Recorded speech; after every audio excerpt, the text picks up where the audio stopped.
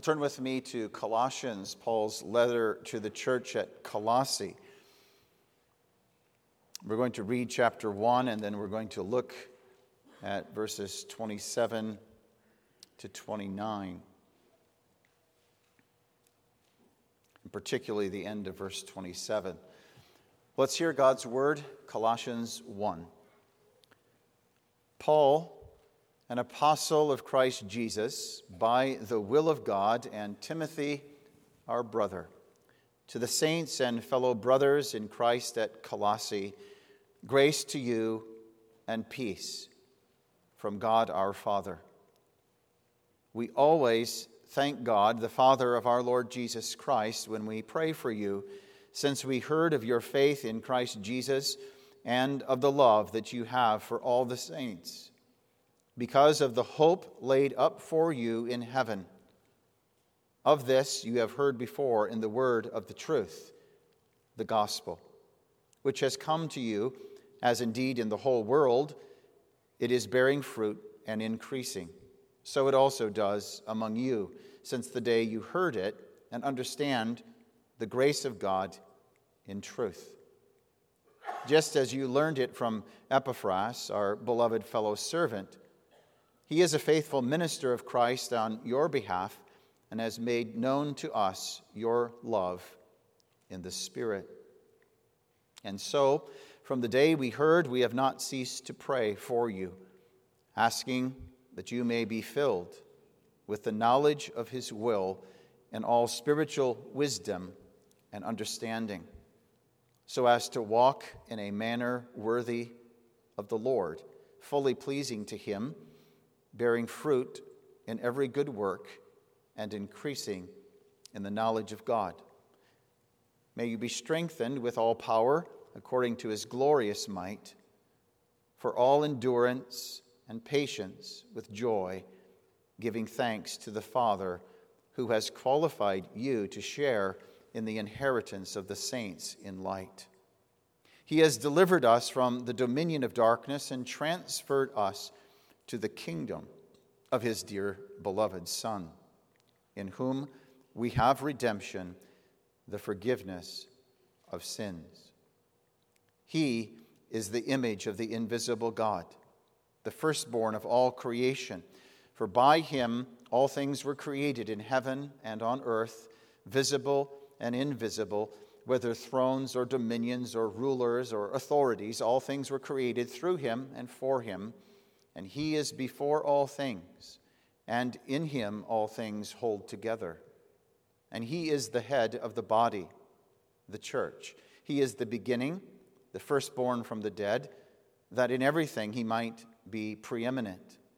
For in him all the fullness of God was pleased to dwell, and through him to reconcile to himself all things, whether on earth or in heaven, making peace by the blood of his cross. And you, who once were alienated and hostile in mind, doing evil deeds, he has now reconciled in his body of flesh by his death, in order to present you holy and blameless and above reproach before him. If indeed you continue in the faith, stable and steadfast, not shifting from the hope of the gospel that you heard, which has been proclaimed in all creation under heaven, and of which I, Paul, became a minister. Now I rejoice in my sufferings for your sake, and in my flesh I am filling up what is lacking in Christ's affliction for the sake of his body, that is, the church, of which I became a minister according to the stewardship from God that was given to me for you, to make the word of God fully known. The mystery hidden for ages and generations, but now revealed to his saints. To them, God chose to make known how great among the Gentiles are the riches of the glory of this mystery, which is Christ in you, the hope of glory. Him we proclaim, warning everyone and teaching everyone with all wisdom, that we may present everyone mature in Christ. For this I toil, struggling with all his energy that he powerfully works within me. So ends our reading of God's holy, inspired, infallible word. And so that's God's blessing as we meditate on this passage. O Lord our God, we need the light of your Holy Spirit. We need you to guide us in speaking and listening, and take home this word to our hearts tonight. And bless us, we pray, in Jesus' name. Amen. Well, beloved in the Lord Jesus Christ, in John 15, maybe we should turn there a moment. John 15, we have Jesus talking about one of the illustrations that he gives about how believers are united to him. John 15. The idea is that, as we saw in this passage and read in Colossians, there is an old stock, the old Adam. That's who we are by nature in our sin, connected to him. We need to be cut off from that old stock and engrafted into new. And the idea is, by Jesus, is we need to be drawing life. We need to have all that we exist in our spiritual life from Jesus. So if you look at verse 4, he has this call to those who are now in the vine. Every branch in me that does not bear fruit, too, he says he's going to prune and take it away. But the branch that does bear fruit, he's going to prune it to bear more fruit. Now he says, abide in me, verse 4, and I in you. As the branch cannot bear fruit by itself unless it abides in the vine, neither can you unless you abide in me. The focus here in John 15 is often on the word, the believer needs to abide in Christ. We need to draw all of our life and energy from him. If we've been born again, everything that we have to grow in faith and in godliness is being connected to the vine, connected to Jesus. And that's true. That is a reality that he is speaking about here. Abide in me. But notice in verse 4, he says also immediately, and I in you. Go to verse 5. I am the vine, you are the branches.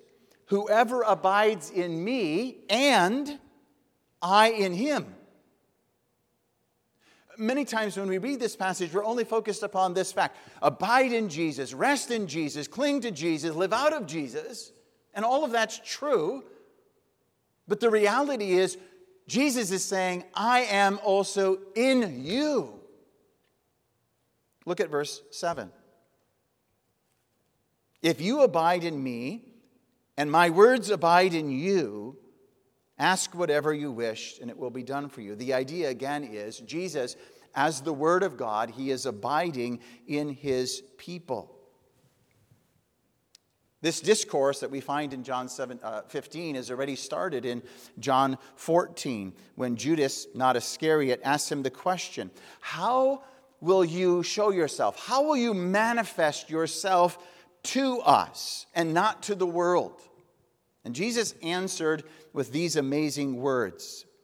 If a man love me, he will keep my words, and my Father will love him, and we will come to him and make our abode home with him. Do you grasp the significance of what Jesus is teaching in John 14 and 15? And he later will add, and the Holy Spirit, who is the Comforter, he is going to send of the Father in his name. He says, this Spirit will bring to your knowledge and understanding all things, whatever I have said to you. And Jesus had told his disciples many things, and they recorded these things. That's why John the Apostle is able to write these things by the inspiration of the Spirit of precisely what Jesus said. Jesus just didn't say to the disciples and to those who would follow him, abide in me, rest in me, trust in me. But he says, and I will abide. My Father and I will come and dwell in you.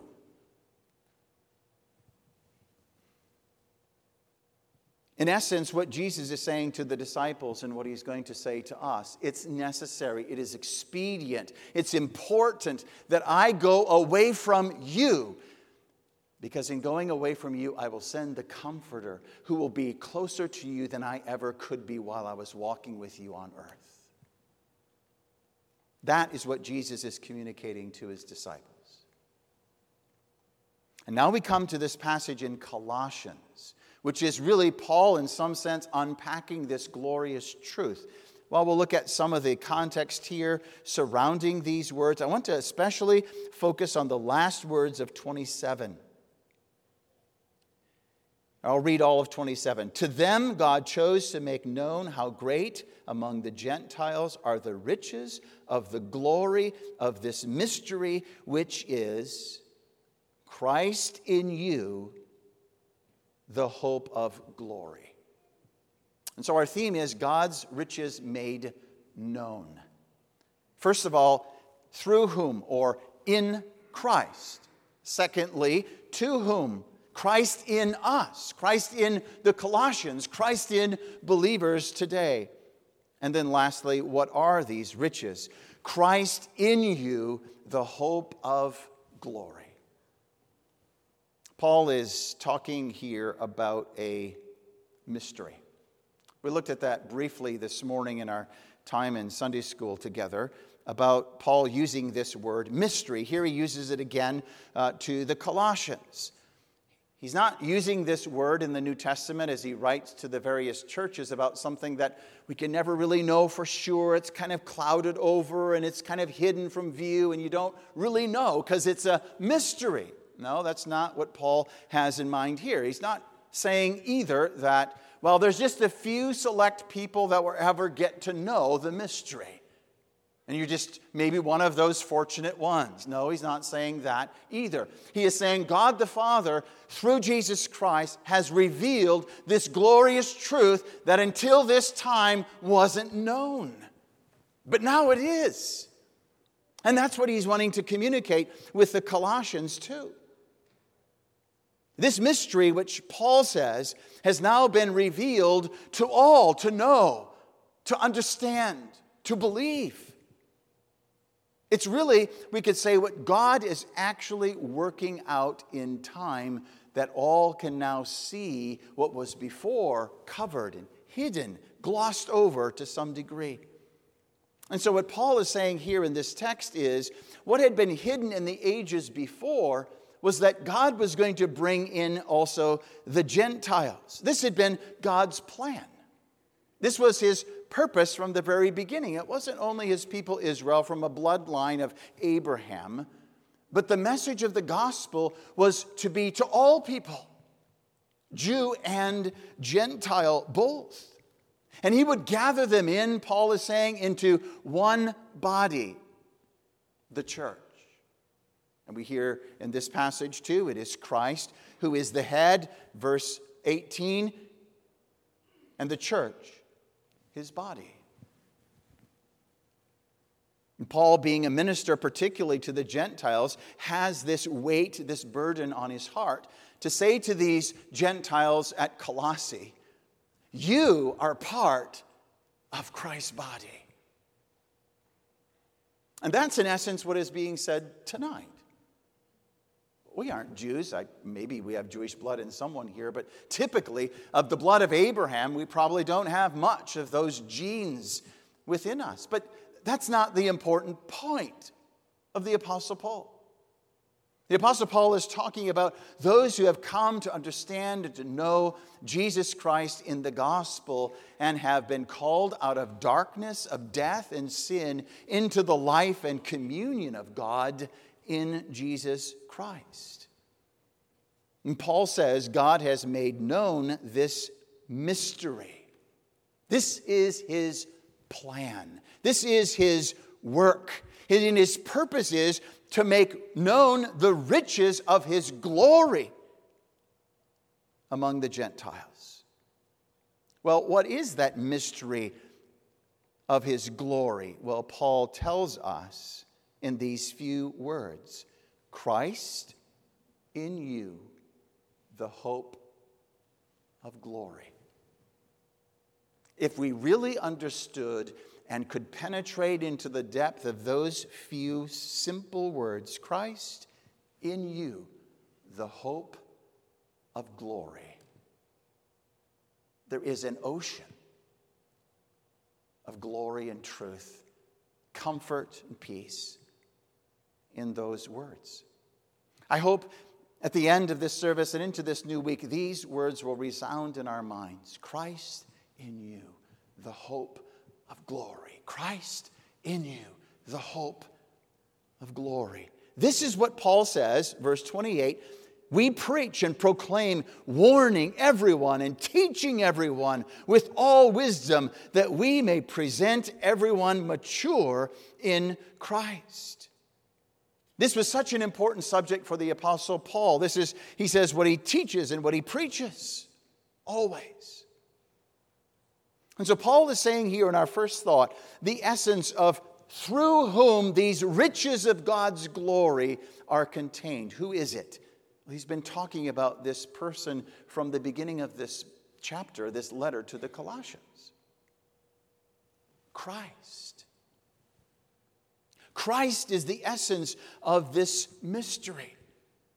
Paul has been occupied with this theme, and when he comes to pray finally for the Colossians, he gives thanks to the Father who made them partakers of the inheritance of the saints in light, who delivered them out of darkness and translated them into the kingdom of his dear Son.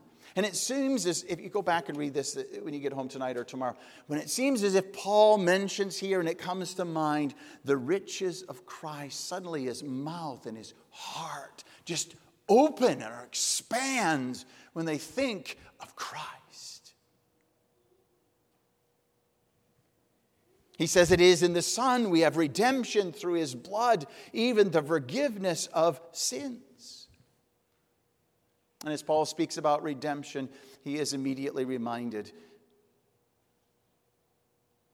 you're bought with a price. That's what redemption means. You're bought back. You Colossians, you at Faith, you and myself have sold ourselves by nature to sin. We saw that this morning. But he, Jesus, bought us back with the price of his blood.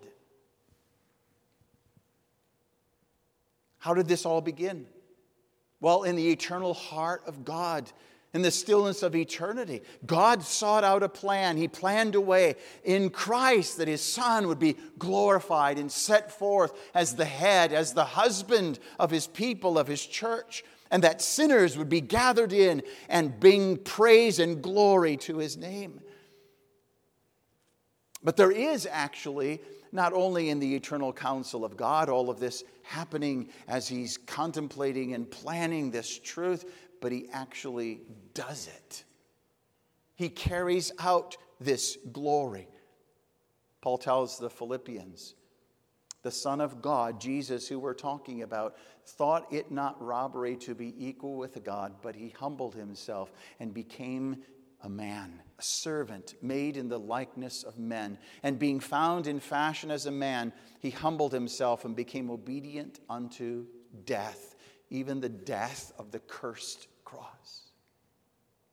This is the person of the mystery that Paul is telling us about. Jesus, who was with his Father forever. Never a moment Jesus was separated from his Father.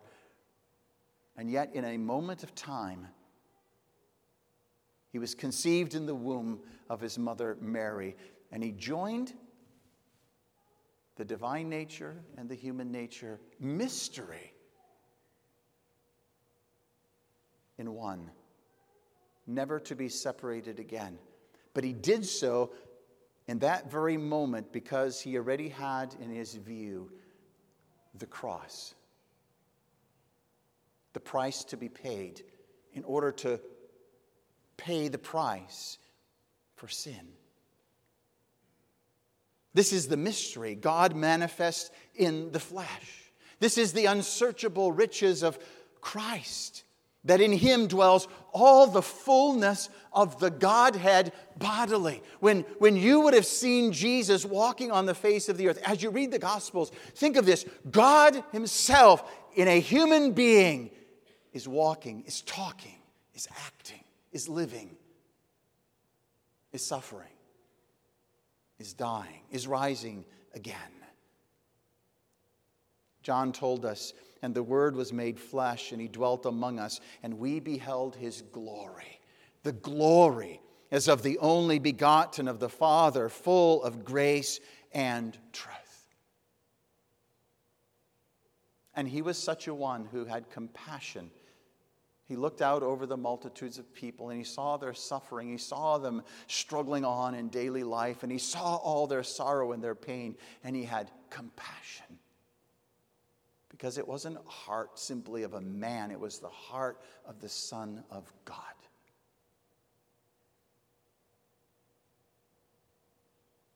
Jesus, the God-man, who is able to sympathize with us in all our suffering, who is able, because he was tempted like as we are, he's able and willing to help us in our hour of need.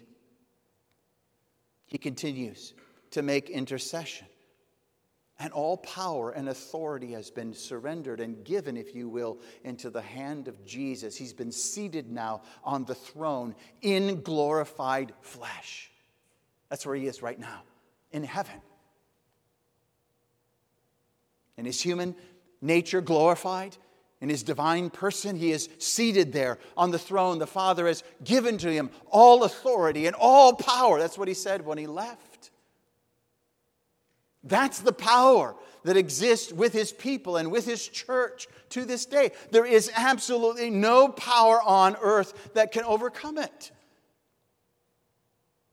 And yet we are so weak and so faltering and stumbling, because we think we are getting defeated, we are getting overthrown, we are getting too much to bear. But our head, our Christ, is seated on the throne of the universe. It's a mystery. It's a glorious truth. And not only is he glorious in his person as the second person of the Trinity, but in his work. He is, Paul tells us, the firstborn of every creature. He is the preeminent one. He is the foremost one. He is the only one. He tells us, by him all things consist. Through him he reconciled all things, whether in heaven or on earth, making peace by the blood of his cross. Without him there was nothing made. He is the preeminent Son. And he came to this earth as the servant of Jehovah. He sought to do his Father's will. And he suffered and took the place that we deserved by bearing the cross, by bearing the curse of the cross. Whoever was hung on a tree was cursed of God. And the sinless Lamb of God, the offering for sin, gave himself willingly to be crucified. Christ did this in his flesh, but he's risen again. And so what a blessing it would have been to have been the disciples, I suppose, and witnessed all the things that Jesus did firsthand. It transpired right before their eyes. They could taste it. That's what John says. That which was from the beginning, which we have heard, we have seen with our eyes, we have looked upon, our hands have handled the word of life. And this is what we declare to you, that you also have fellowship with us. And truly our fellowship is with the Father and with his Son, Jesus Christ. And we write these things, John says. Why? So your joy would be full. Christians are to be joyful, full of joy. Not because they have so much to brag about. They've nothing to brag about. But him, the preeminent one, Jesus. And Paul in Ephesians, we looked at this morning too in Sunday school. In Ephesians, he says, Paul has also, as the glorious head of the church and husband, preserves her and presents her holy and without blemish before his Father, unreprovable in God's sight. This is the mystery that's now known. It's no secret. It's revealed. It's transpiring in our lives and in the life of this world in the church. And the world ought to be seeing this taking place in the church and be amazed and wonder and see this mystery unfolding. Does the world see a difference between us and them? Do they see this mystery actually being unfolded in our lives? Now, this is the wonder then that Paul is saying. God chose among the Gentiles to make the riches of the glory of this mystery known, which is Christ.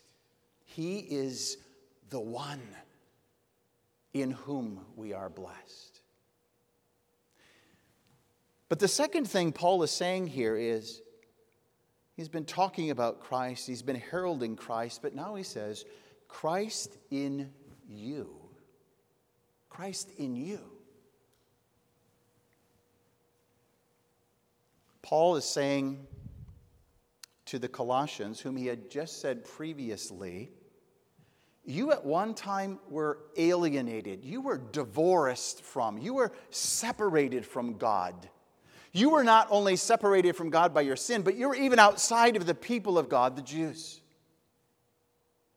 But through Christ, you have been brought near. You have been reconciled. God did this. It wasn't something you, Colossae. It isn't something you here at Faith or I have done. It's what God has done in Christ Jesus. We, like those at Colossae, were estranged from God. We were even hostile towards God. We were children of wrath like as others. But Christ, when he came, he gave his life in order to buy us back. And he found us in our sin and ransomed us, delivered us, sent his Holy Spirit to convict us of sin, to draw us to Christ. We were without hope in this world, afar off, darkened in our understanding, alienated from God, Paul says. But now he says to the Colossians, and he says to us tonight, God has made known to you the riches of his glory in Christ. When we have been born again and come to faith in Christ, this is the fruit of the work that Christ accomplished while he was here on earth. And when he sends his Spirit, he accomplishes this work in the lives of each of his people, gathering them in, bringing them into this lively, this living body that he is growing into a marvelous temple wherein God himself will dwell. And not only do we need the Holy Spirit in the beginning to make us alive from the dead, but we need this Holy Spirit of Christ to dwell within us so that as we hear more of Christ, as we learn the gospel better, as we read the Word of God, we begin to see with greater clarity just how sinful we were and are, and how great and glorious and what a Savior Jesus is. Now, what Paul is saying is that the New Testament believers have something even far better than the disciples had before Christ ascended. Do we believe that? Let me repeat it. Paul is saying in this passage that we have something far better than the disciples had even when Jesus was present with them. Christ was near the disciples. This morning I mentioned John laid his head on Jesus' bosom. He could feel Jesus. He could hear Jesus' heartbeat.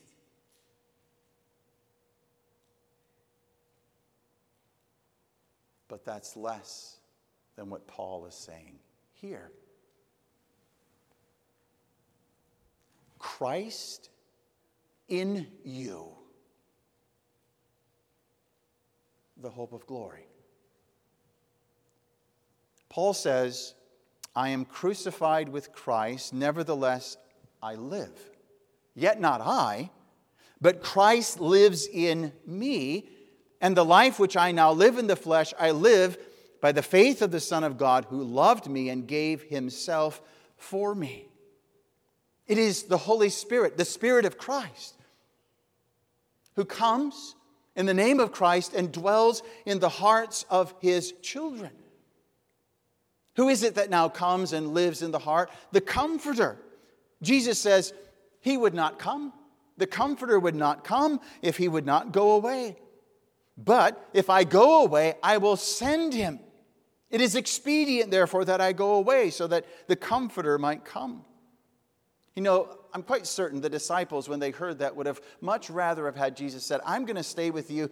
I'm going to stay with you the rest of your lives. I'll stay with you another 100 years. They probably would have rejoiced in that fact. But Jesus says, no, it's more necessary that I go away. And this question might be a test of whether we understand what Jesus and what Paul are saying. What is it to have communion with Christ? Would you rather tonight have Jesus standing here in the flesh preaching to you? Or would you rather have his Holy Spirit dwelling within you? Do you really believe, do I really believe that it's to our advantage that Jesus is gone in his bodily presence from us, but that he has sent his Spirit to dwell, to live within us? The problem often is we can relate to something physical. We can relate to a father and a son. We can see that kind of in our mind and imaginations. But then when it comes to the third person of the Trinity, the Holy Spirit, we're kind of like, well, who is that? What is that maybe even? And he's the third person. They are equal. They are each God, not three gods, but one. And so it's Jesus, if you could say this in this way, it's Jesus in the Spirit who comes to live and dwell in us. We can't understand and comprehend this mystery. And so in John 14 to 17, Jesus is unpacking this truth, that another he is going to send, not a different kind, but another exactly of the same kind as I am. And so the disciples, when the Holy Spirit was poured out on the day of Pentecost, came to know in reality this experience of what it was, Christ in them, the hope of glory.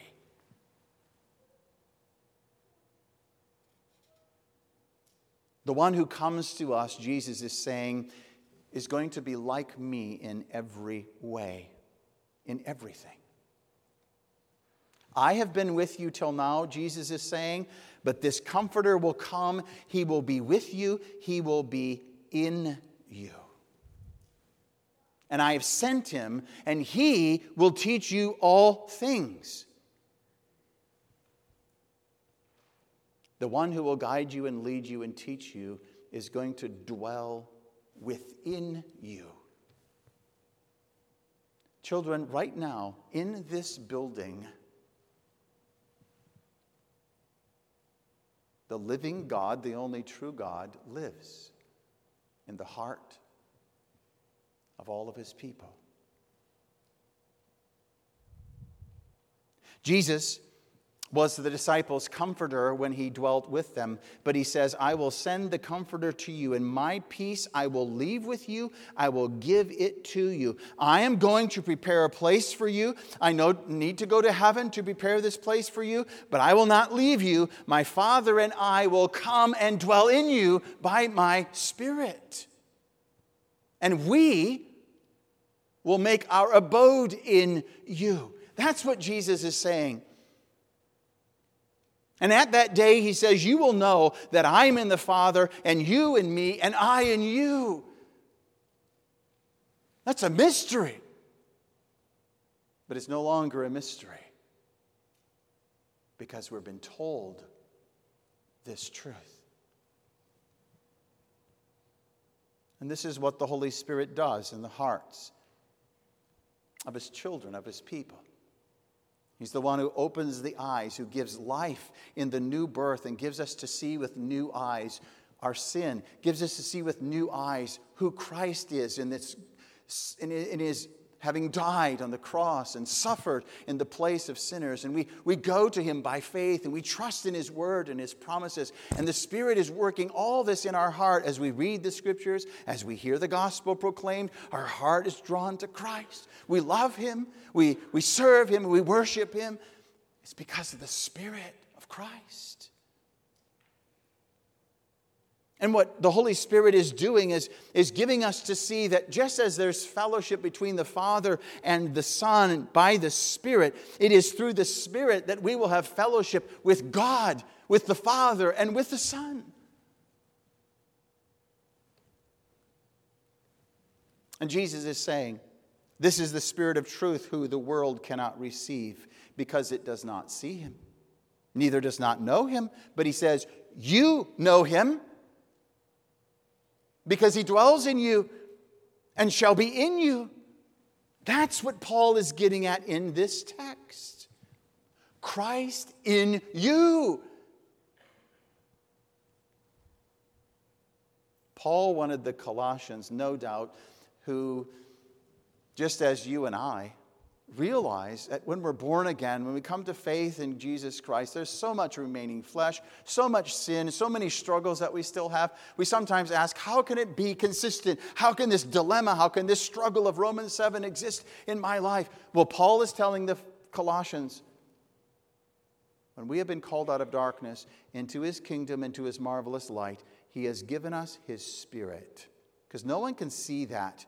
No one can have been born again without the Spirit. And he, having given us the Spirit of Christ, who now lives in us, shall never be taken away. This is what Jesus was saying, in essence, in John 3. When he is lifted up, whoever believes in him shall have eternal life. They receive the Spirit of Christ. Christ in you.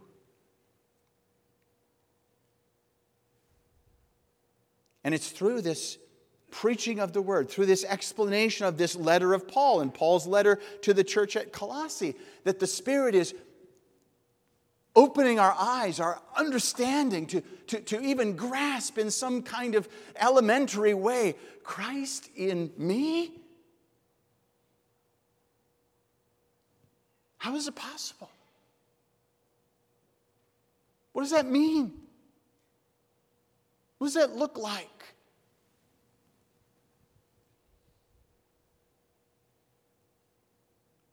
It is the Spirit then who gives us, through the Word as we read it, comfort in our trouble, when we're perplexed and we're disturbed in our conscience, in our heart, and we go to the Word of God and we pray and we read the Word, and there's passages that come to our heart and speak to us. Who is that? The Holy Spirit. Who is it to uncover our understanding of where we may be sinning against someone else or even sinning against God in some way? Who is it that enlightens us and convicts us of that truth? It's the Spirit of Christ. He will take the things of Christ and show them to us. He shows us not only the depth of our need, but he shows us the suitability, the glory, and the beauty of the Lord Jesus Christ. It is by this same Spirit that the believer is transformed from one level of glory to another. If you're stationed at the same place in your spiritual life, we need to maybe ask ourselves the question, have we quenched the Spirit? Have we not know His voice? We're not listening to the word that comes to us. Because the great object of the Spirit is to transform us.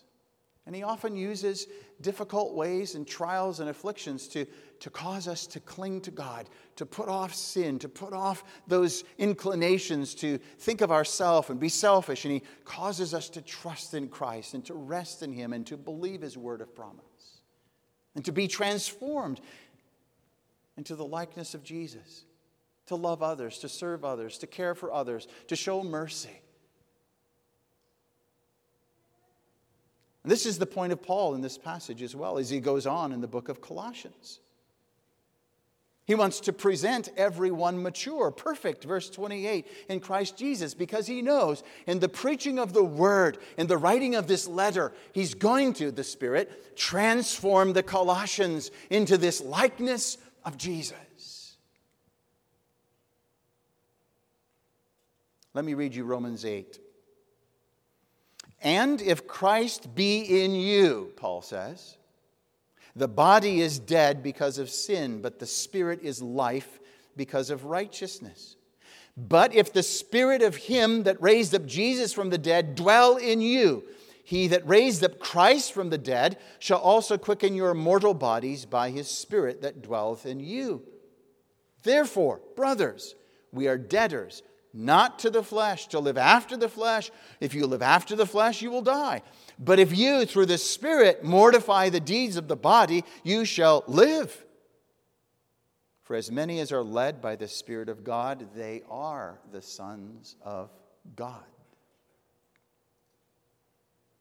You see, Paul, as the great apostle, also to the Gentiles, he wasn't just doing his work as a missionary and his calling as a preacher to see how many people would be gathered in. It wasn't his primary objective and goal that God had given to him. No, it was not only to preach the gospel that people would be gathered in, but that those who were gathered in would be transformed, changed, in the progressive sanctification of their lives into the likeness of Christ Himself. The apostle knew the struggles of the believer on the ongoing path of spiritual life, but he is reminding the Colossians here of this glorious truth. Christ is in you. There was a Puritan, Richard Baxter, who labored in England in the 17th century, and he had many bodily afflictions, many trials in his life, many ailments. He himself said that he had seldom an hour in which he was free from pain. And when someone lives in that condition, I think you're more readily aware, and you're living in light of how short and brief one's life really is. And he always wondered, would he ever recover? And in his mid-30s, he meditated in this condition on the joys of heaven and the blessedness of the age to come. And he was taken up by what Paul says in the passage we're looking at tonight, and he wrote these words. He made it his practice to meditate 30 days each day on the thoughts of heaven and glory. And this is what he said.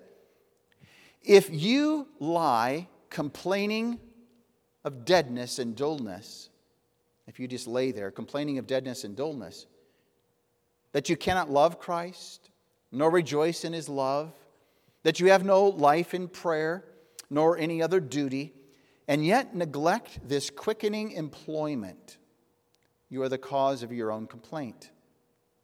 Is not your life hid with Christ in God? Where must you go but to Christ for it? And where is that? But to heaven, where Christ is. Thou wilt not come to Christ that thou mayest have life. If thou wouldst have light and heat, why are you no more in the sunshine? For want of this recourse to heaven, for lack of going to heaven, your soul is as a lamp not lighted, and your duties as a sacrifice without fire. Fetch one coal daily from this altar, and see if the offering will not burn. Light your lamp with this flame. Feed it daily with the oil from thence, and see if it will not gloriously shine. Keep close to this reviving fire, and see if your affections will not be warm. And your lack of love to God, lift up your eye by faith to heaven. Behold his beauty, contemplate his excellency, and see whether his amiableness and perfect goodness will not ravish your heart. As exercise gives appetite, strength, and vigor to the body, so these heavenly exercises will quickly cause the increase of grace and spiritual life. In essence, what Paul is saying, meditate on this truth this week. It ought to warm and fire the affections of our hearts. Christ in you, the hope of glory. In all of this, Paul was careful to give glory to God.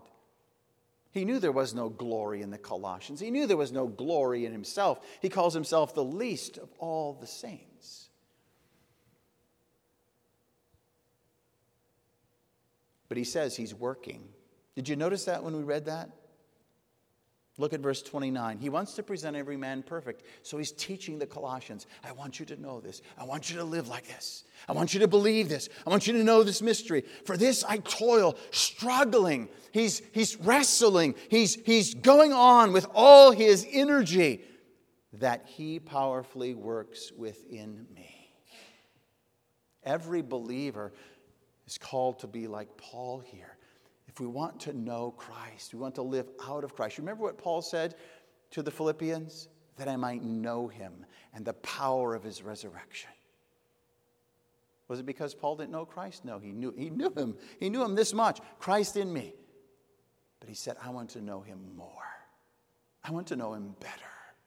I want to live out of Christ more. I want Christ to dwell in me more exuberantly, more powerfully, more visibly for everyone to see. I want glory to belong to God, to Christ. And that brings us to the last thought then. Christ in you, the hope of glory. This is the glorious hope of the resurrection. If you go back to verse 5, this is what he's been talking about. Because of the hope laid up for you in heaven, of which you have heard before in the word of the truth, the gospel. And then verse 23. Indeed, if you continue in the faith, stable and steadfast, not shifting from the hope of the gospel that you heard, which has been proclaimed in all of creation under heaven. This is the hope Paul has. The hope of what?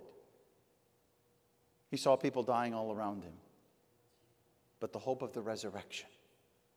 If Christ lives in us, when we die, our bodies go to the grave, but our spirits return to God in glory, awaiting the day in which that spirit glorified will be reunited with a glorified body risen from the dead to sit at the table of the Lamb forever. Christ in you, the hope of everlasting glory.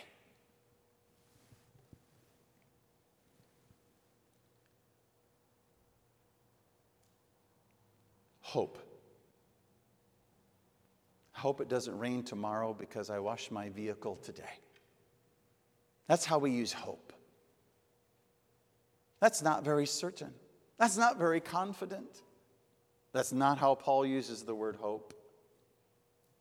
Hope in a biblical language is an assured confidence, a resting upon God's word of truth as a solid rock. It's an expectant, looking for a fulfillment of a promise. Hope is connected to trust and expectancy, a yearning desire. Christ in you, the hope, the confidence, the assurance of glory. And the earnest, the down payment, Paul is saying, has already been given. Christ in you.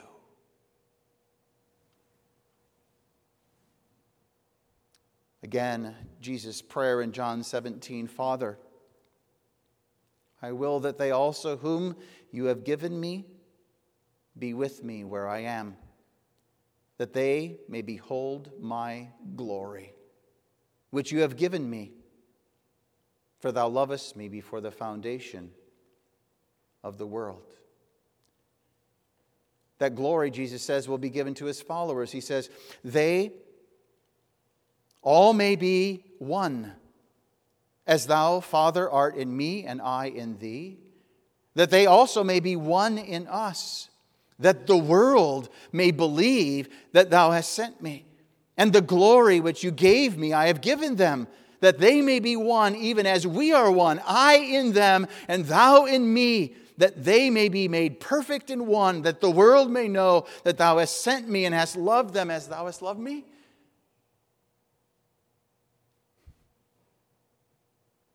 We need to meditate on this week. Read through John 14 to 17. Reread this passage, Christ in you, the hope of glory. And marvel. I don't know if you're like me, but when I look at myself, there's no glory.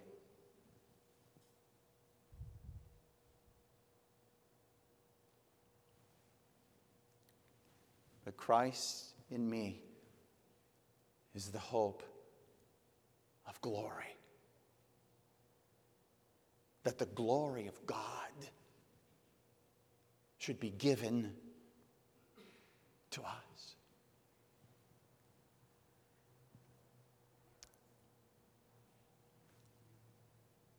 That means if we will be a light to this world,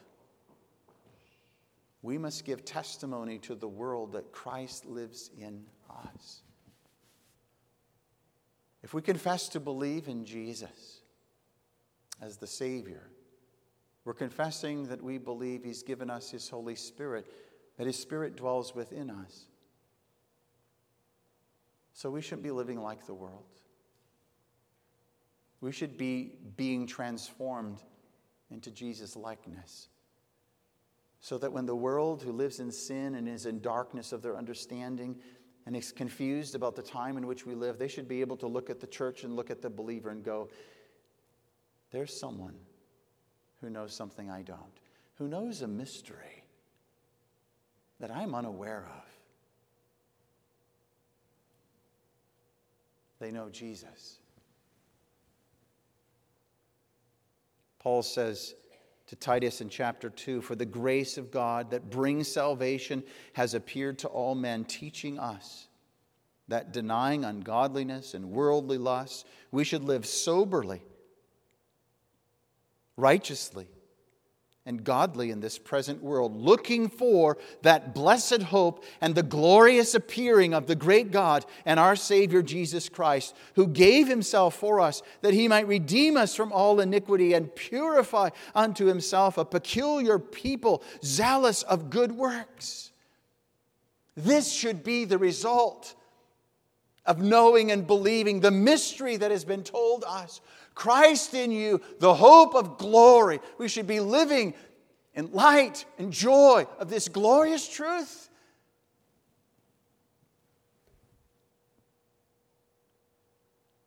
That when we are joined to the vine,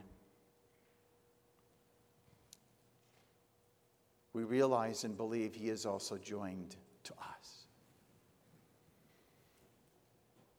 Close with this illustration. There was a story told of the wealthy man Lawrence of Arabia in the 1920s. And Arab countries were still very poverty-stricken.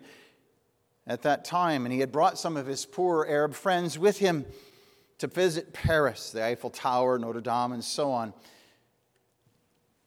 All of those sights did not impress his friends who he had brought with him. They were rather enamored with the running water in their hotel room. They lived in tents. They had to go get water from the well. And all they had to do in the motel room was turn the spigot, and out came fresh, cold, clear water. They'd never seen anything before in their arid country. They were amazed. In fact, as they were about to leave, Lawrence found two of them working with wrenches, trying to remove the faucet from the sink and take it with them.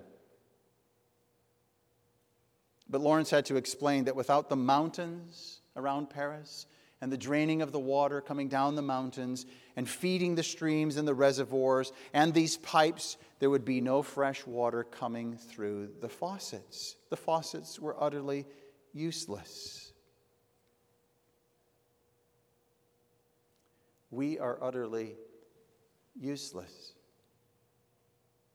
But Christ living in me, flowing through my life, through my words, through my actions. He is the source. He is the origin. He is the life. Christ in you, the hope of glory. Let's pray. Merciful and gracious God, help us to understand this truth, to believe this mystery, to comprehend it in some fashion and measure that will transform us and help us to live more godly and more glorifying to our Father in heaven. Bless us the rest of today and in this week as well. Bless the offerings that are received today and also now for the general fund, and give that it would serve the purpose of your kingdom. We ask in Jesus' name, amen.